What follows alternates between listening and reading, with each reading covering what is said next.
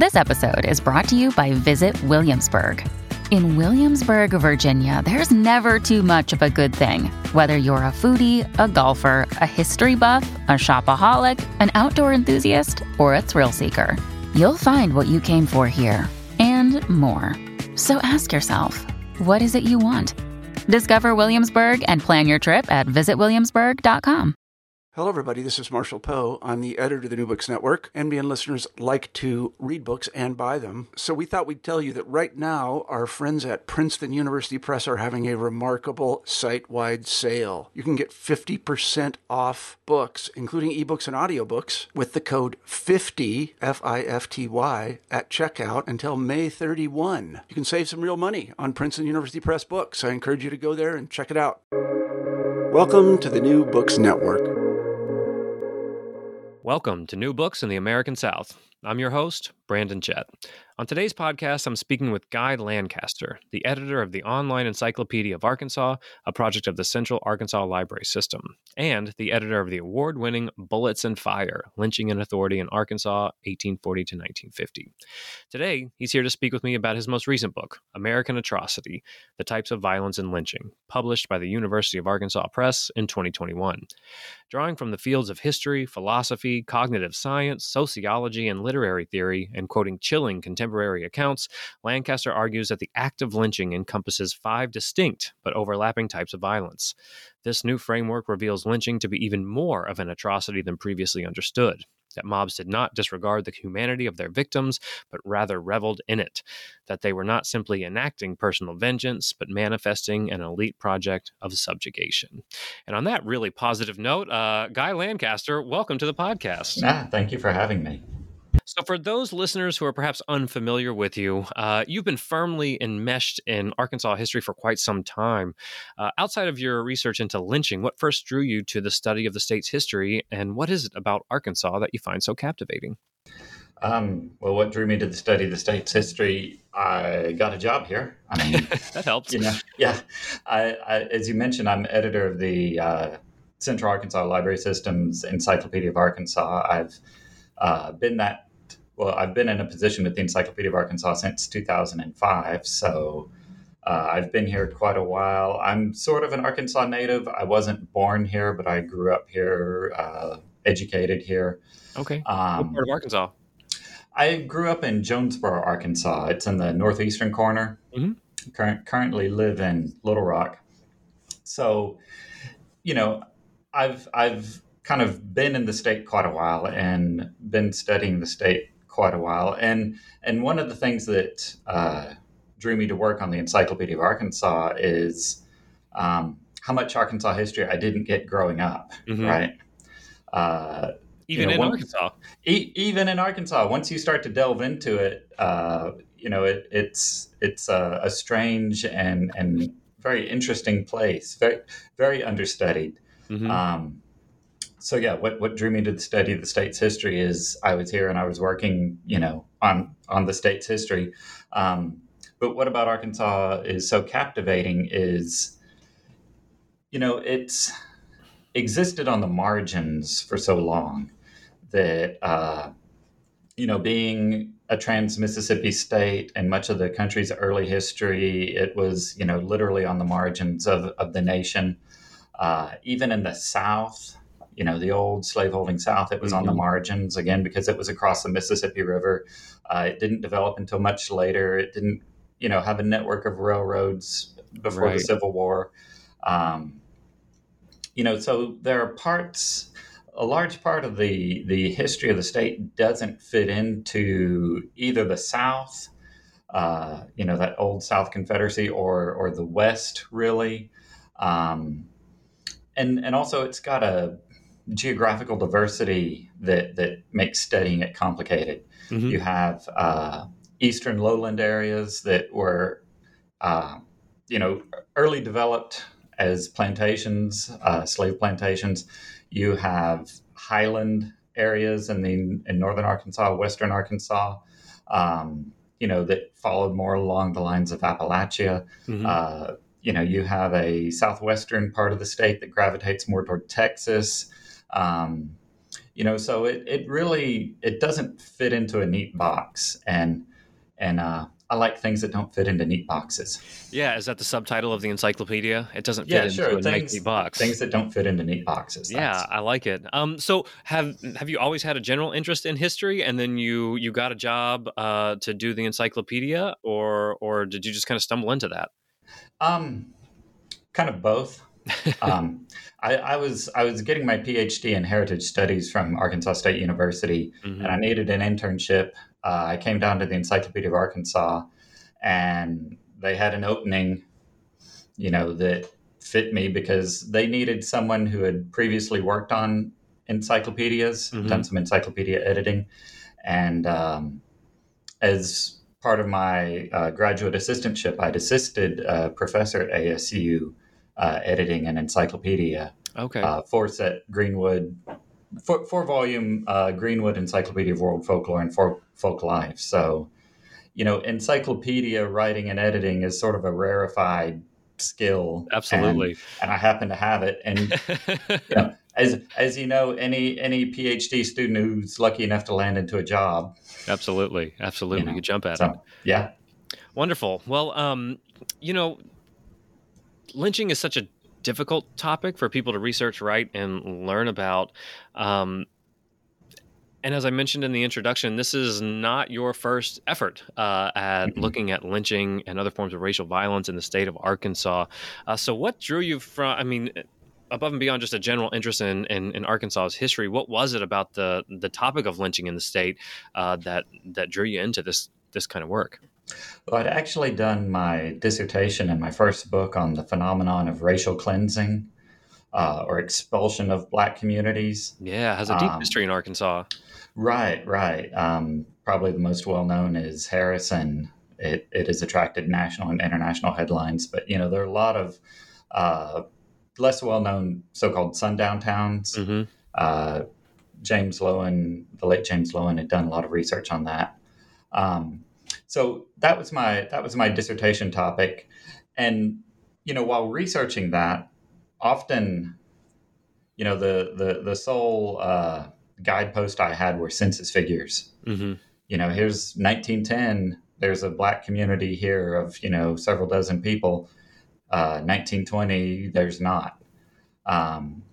And, back in the day, the, sole recourse I had was go down, load up some microfilm of the local newspaper and crank through 10 years of microfilm to try to find out what was going on. Yeah.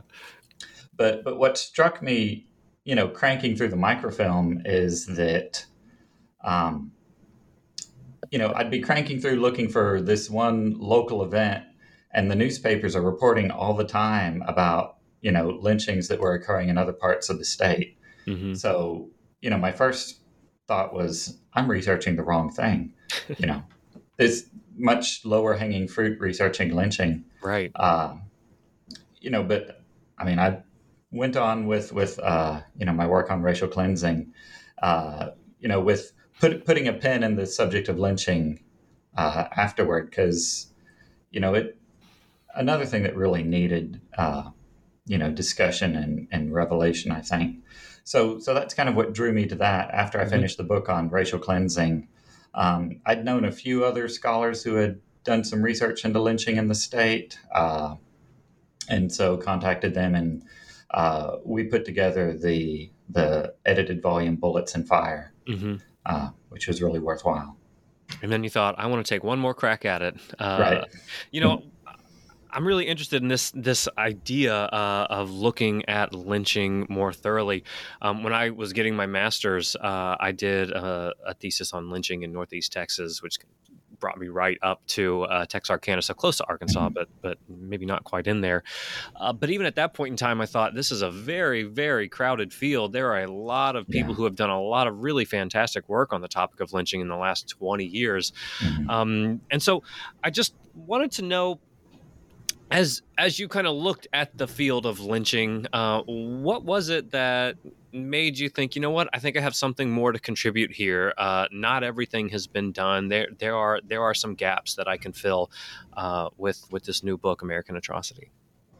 Well, I think the main gap, like when I was researching racial cleansing, there hadn't been a lot written about racial cleansing. Mm-hmm. So I was largely reading some secondary literature on ethnic cleansing, and ethnic cleansing bleeds over into issues of genocide.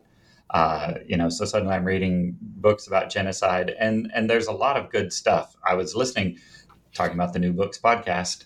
One of the podcasts I was listening to on a regular basis at the time was New Books in Genocide Studies. Hey, we always like to plug other New Book Network channels on here. I highly recommend it. But, one of the things folks in the field of genocide studies were doing was trying to look at commonalities across case studies. Mm-hmm. Looking at what unites these various events, what sort of characteristics do we find common, leading up to these events, during the perpetration of these events, after these events, and a very sort of broader framework.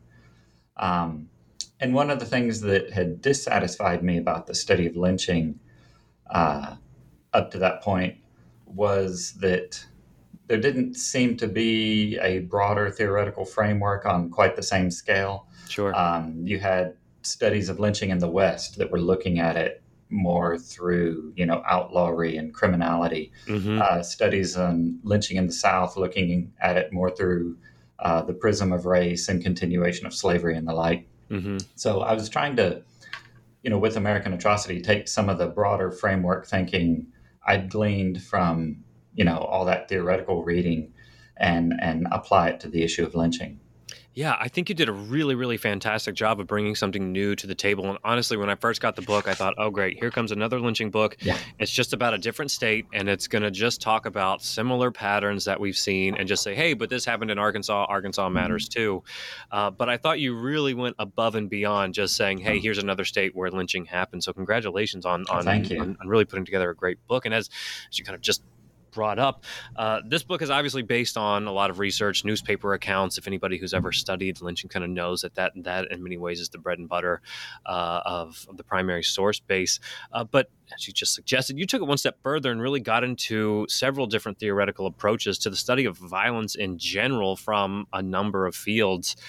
The 5 chapters are largely focused on understanding lynch mob violence in unique, but as you argue, reinforcing theoretical frameworks. And so I thought it might be worth it to briefly explain each framework as kind of simplistically as you can, obviously, and then maybe provide us with a couple of explanations as to how each framework kind of distinctly functions or is at least present in these instances of lynch mob violence. So I know that's a lot to put on you, but if you could just give us kind of a rundown, that would be great. Yeah, absolutely. So I start with looking at lynching as group violence. And this is a slightly different take on the notion of collective violence, that group violence can be perpetrated by a group, a large collective of people against a person or persons, but it can also be perpetrated against a group.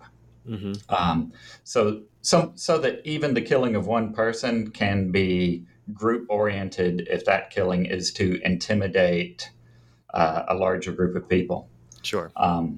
The second framework I look at is the framework of structural violence.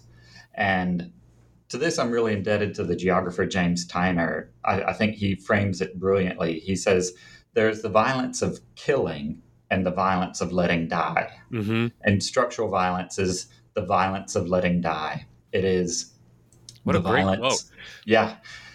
violence of structural production of inequality that reduces life opportunities.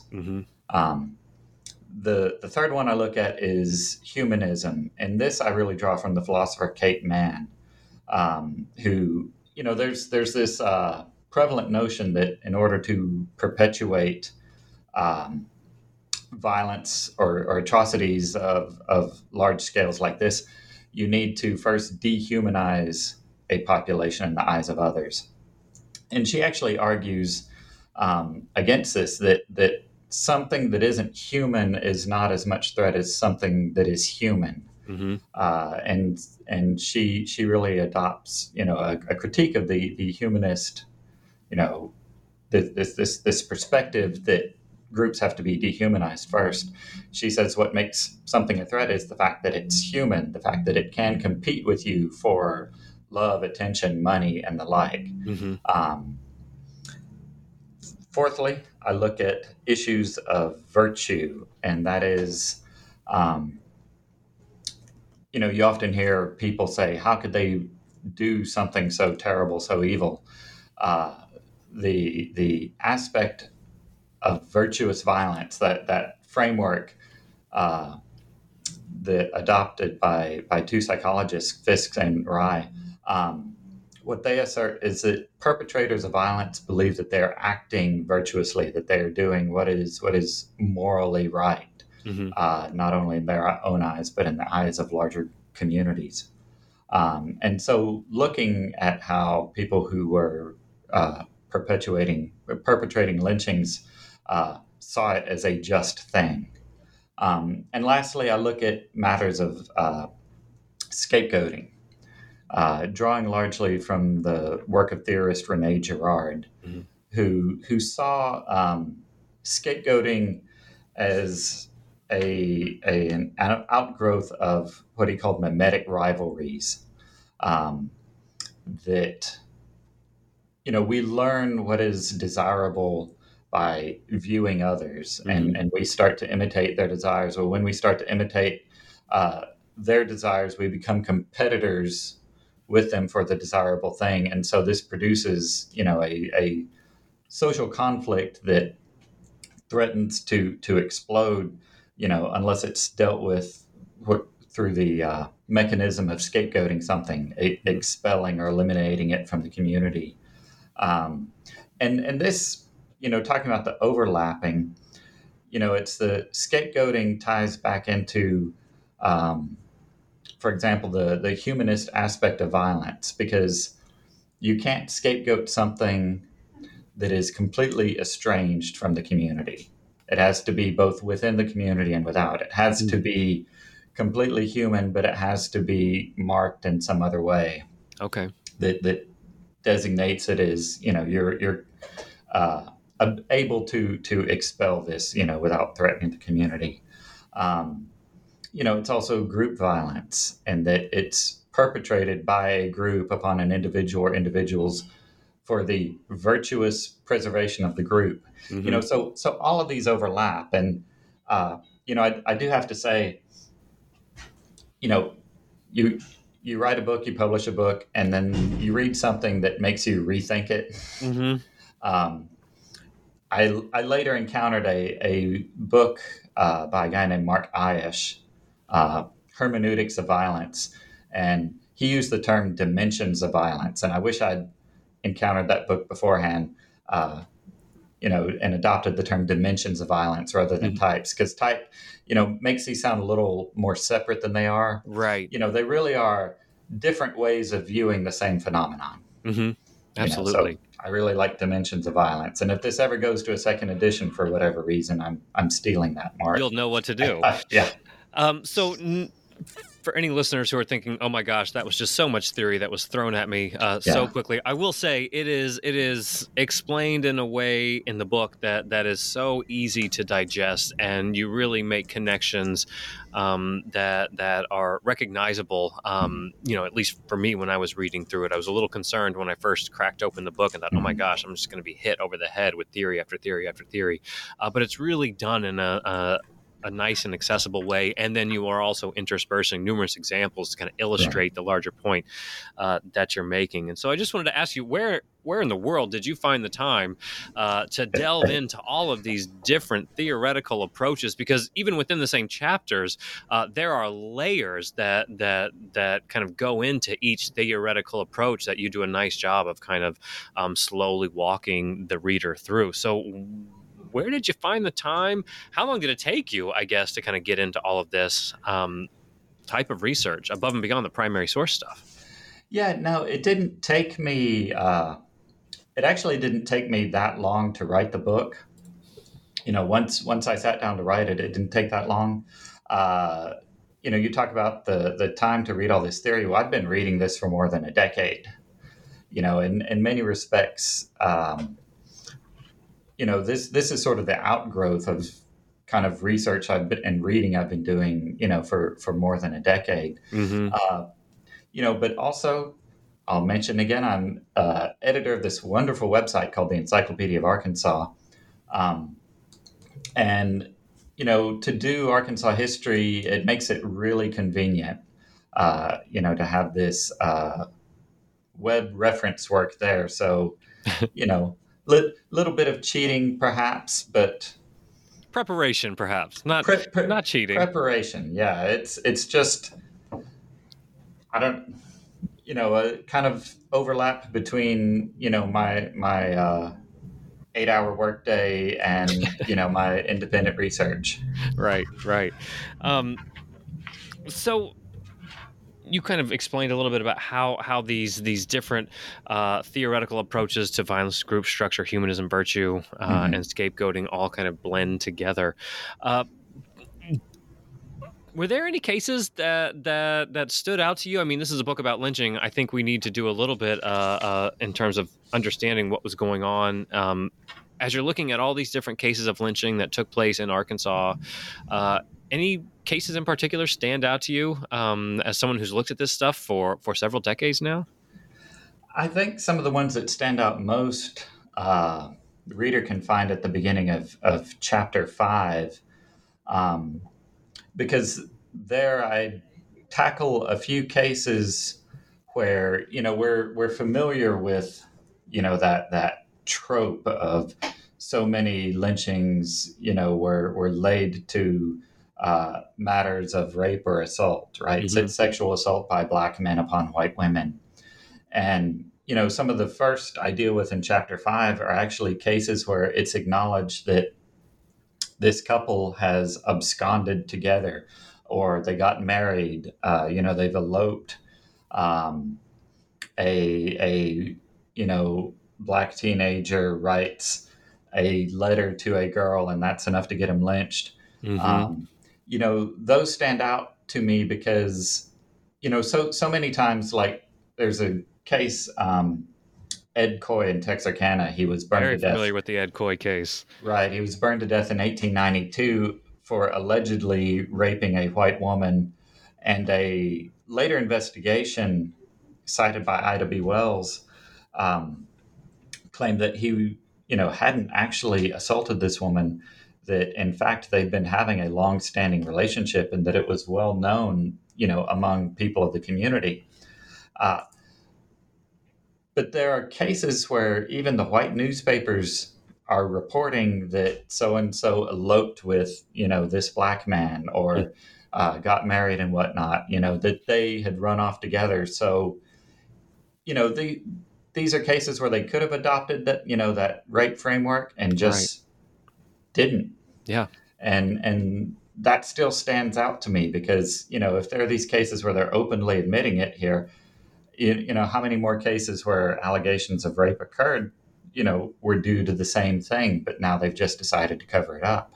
Absolutely. One of the things that always stood out to me about the Ed Coy case is the mob actually forced the woman who was at the center of all of this to apply the match that hit Ed Coy. And if we believe Ida Wells, and this is kind of what you present in the book, that she was then forced to apply the match that killed someone she was in a relationship with, as just kind of further evidence to say that, look, this was really not necessarily a kind of punishment for these really grotesque actions of rape, but instead designed to send signals and be a lesson to both Black men in the Black community, but also white women, that you also need to make sure you're staying in the appropriate kind of racial lane, so to speak. And it violates so much of the rhetoric of, lynching at the time, that, we have to lynch this man in order to not just protect white women from, these beastly Negroes, as often is quoted in the reports. But, to protect them from the trials, right? Mm-hmm. If they were to go on a trial and she would have to relay, this terrible thing that happened to her, it would just be too much. Well, Right. here, okay, they don't have a trial, but they've dragged the alleged rape victim to the site with, multiple thousands of people staring at her, Yeah. that's not a victimization of her if she had been, assaulted. Right. Yeah. Who I are you mean, really it protecting? just, yeah, it just violates so many norms that it shows, the hypocrisy that's underlying, so much of this system. Absolutely. When I was thinking back through the book and prepping for this interview, I was kind of stuck on the chapter on humanism, where you make a really compelling case that it's not that white communities saw Black men or Black communities as kind of subhuman, but you make the case, as you said earlier, that they absolutely recognize the humanity of the people of Black communities and Black people individually. Do you ever get any pushback on any of these arguments that you make? I mean, especially saying like, no, they fully recognize that these were human people, not necessarily less than, but just groups of people that they were competing with, and they needed to kind of come up with strategies to keep them down. I mean, it's a pretty compelling argument you make across the 5 chapters. Any pushback when you've kind of put this work out there? Now, I guess the book's been out for a year. What's the feedback been? I mean, the feedback's been largely positive. I haven't actually gotten a whole lot of pushback on that front. I did have, as I was in the process, I wrote a lot of the book in early 2020 and taught a fall class that year. I'd been teaching a class for the Clinton School of Public Service, a graduate school here in Little Rock, and I had a little bit of pushback, as I talked to them about, matters of humanizing versus dehumanizing violence. Because that notion that, dehumanization efforts, have to precede violence is sort of so deeply ingrained in us, It really is. And I think it comes from the World War II experience, the Holocaust experience, because it was just such a, to be confronted with the scale of atrocity that Nazi Germany had perpetrated. People were looking for, excuses, not excuses maybe, but frameworks is perhaps a better word. Yeah. Frameworks that would sort of preserve their own egos, preserve their own sense of humanity and what humanity is or is not capable of doing. And, so I think they decided that, the people who had perpetrated these must have been subject to, this campaign of dehumanization. And that's so deeply embedded in us. It wasn't really until the 90s with like Christopher Browning's Ordinary Men and some other works that really started to be called into question. Mm-hmm. And realizing that, no, many of these, the people engaged in these mass killings, weren't moral monsters. They were human beings. Mm-hmm. And, fully aware of the fact that they were killing human beings. Absolutely. You brought this up, and I think it's a really interesting point that you were writing a lot of this throughout the year 2020. And I actually had a similar experience. I was wrapping up the conclusion to my first book in June 2020. So right in the throes of like that George Floyd summer of protests. And it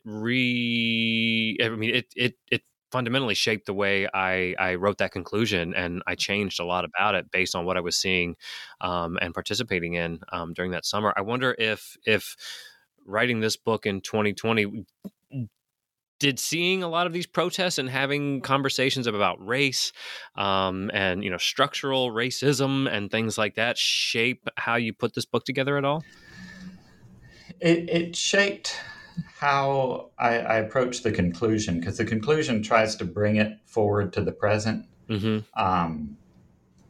And I don't like to take history to the present too much. Sure. There are benefits and pitfalls to that. Right. I often think we need to understand the past on its own terms and not just look for lessons or analogs to our present time. Mm-hmm. But I think, there's a great C.S. Lewis quote about, we study the past because we can't study the future. And, we need to have kind of that larger view that reminds us that, what we think permanent in our own society is often a flash in the pan. Mm-hmm. And so, I really want to try to understand the past on its own terms. But, I really also felt a responsibility to bring it forward and show how we can apply these frameworks, to the understanding of present day violence. Absolutely. And I mean, along those lines, you ask the question in the conclusion, are there manifestations of violence today that can be called lynching? So I guess I'll ask you your own question. Are there manifestations of violence today that we can call lynching? Yeah, I think so. I think, it's sort of an unescapable conclusion of, the rest of the book that if we take these dimensions of violence, seriously, we have to see that a lot of this is still operating today. Mm-hmm. When I've asked this, I've been thinking about this a lot, and I think, if you look at George Zimmerman, Mm-hmm. the murder of Trayvon Martin, he was one man killing, one child. Right. Not the sort of thing we would normally associate with a lynching. He wasn't part of a mob, but after his deed, in some way, the mob sort of post facto assembled around him and supported him. Yeah. So it was the sort of thing, maybe it wasn't a lynching at the time, but it became a lynching, as people embraced the act of violence that he had Mm-hmm. perpetrated. They sort of made it a lynching. Yeah, took to their groups. Right. Wow. So at the end of all of it, you've got this great book. You make some really compelling points about the different theoretical approaches and how you do, I think, a very successful job of bringing theory into the conversation of lynch mob violence. But what do you want people to take away from this book when they read that last page, they close it, they put it in the bookshelf? What do you hope their main takeaways are? I hope they understand, after closing the book, understand lynching as a more complicated phenomenon than perhaps they had previously. Mm-hmm. Not just looking at it, as we often use the term rough justice. Yeah. Lynching is rough justice. There's tying it into acts of frontier vigilantism. And, I think even applying the term rough justice, that connotes that it's at least some form of justice. Mm-hmm. That even if it's rough, you can still call it justice. What I hope people take away from this is an understanding that it isn't justice. It's rough injustice. It's a form of oppression that doesn't just exist by itself, as a singular act, but is intricately tied into the broader structures of inequality that existed then and that exist now.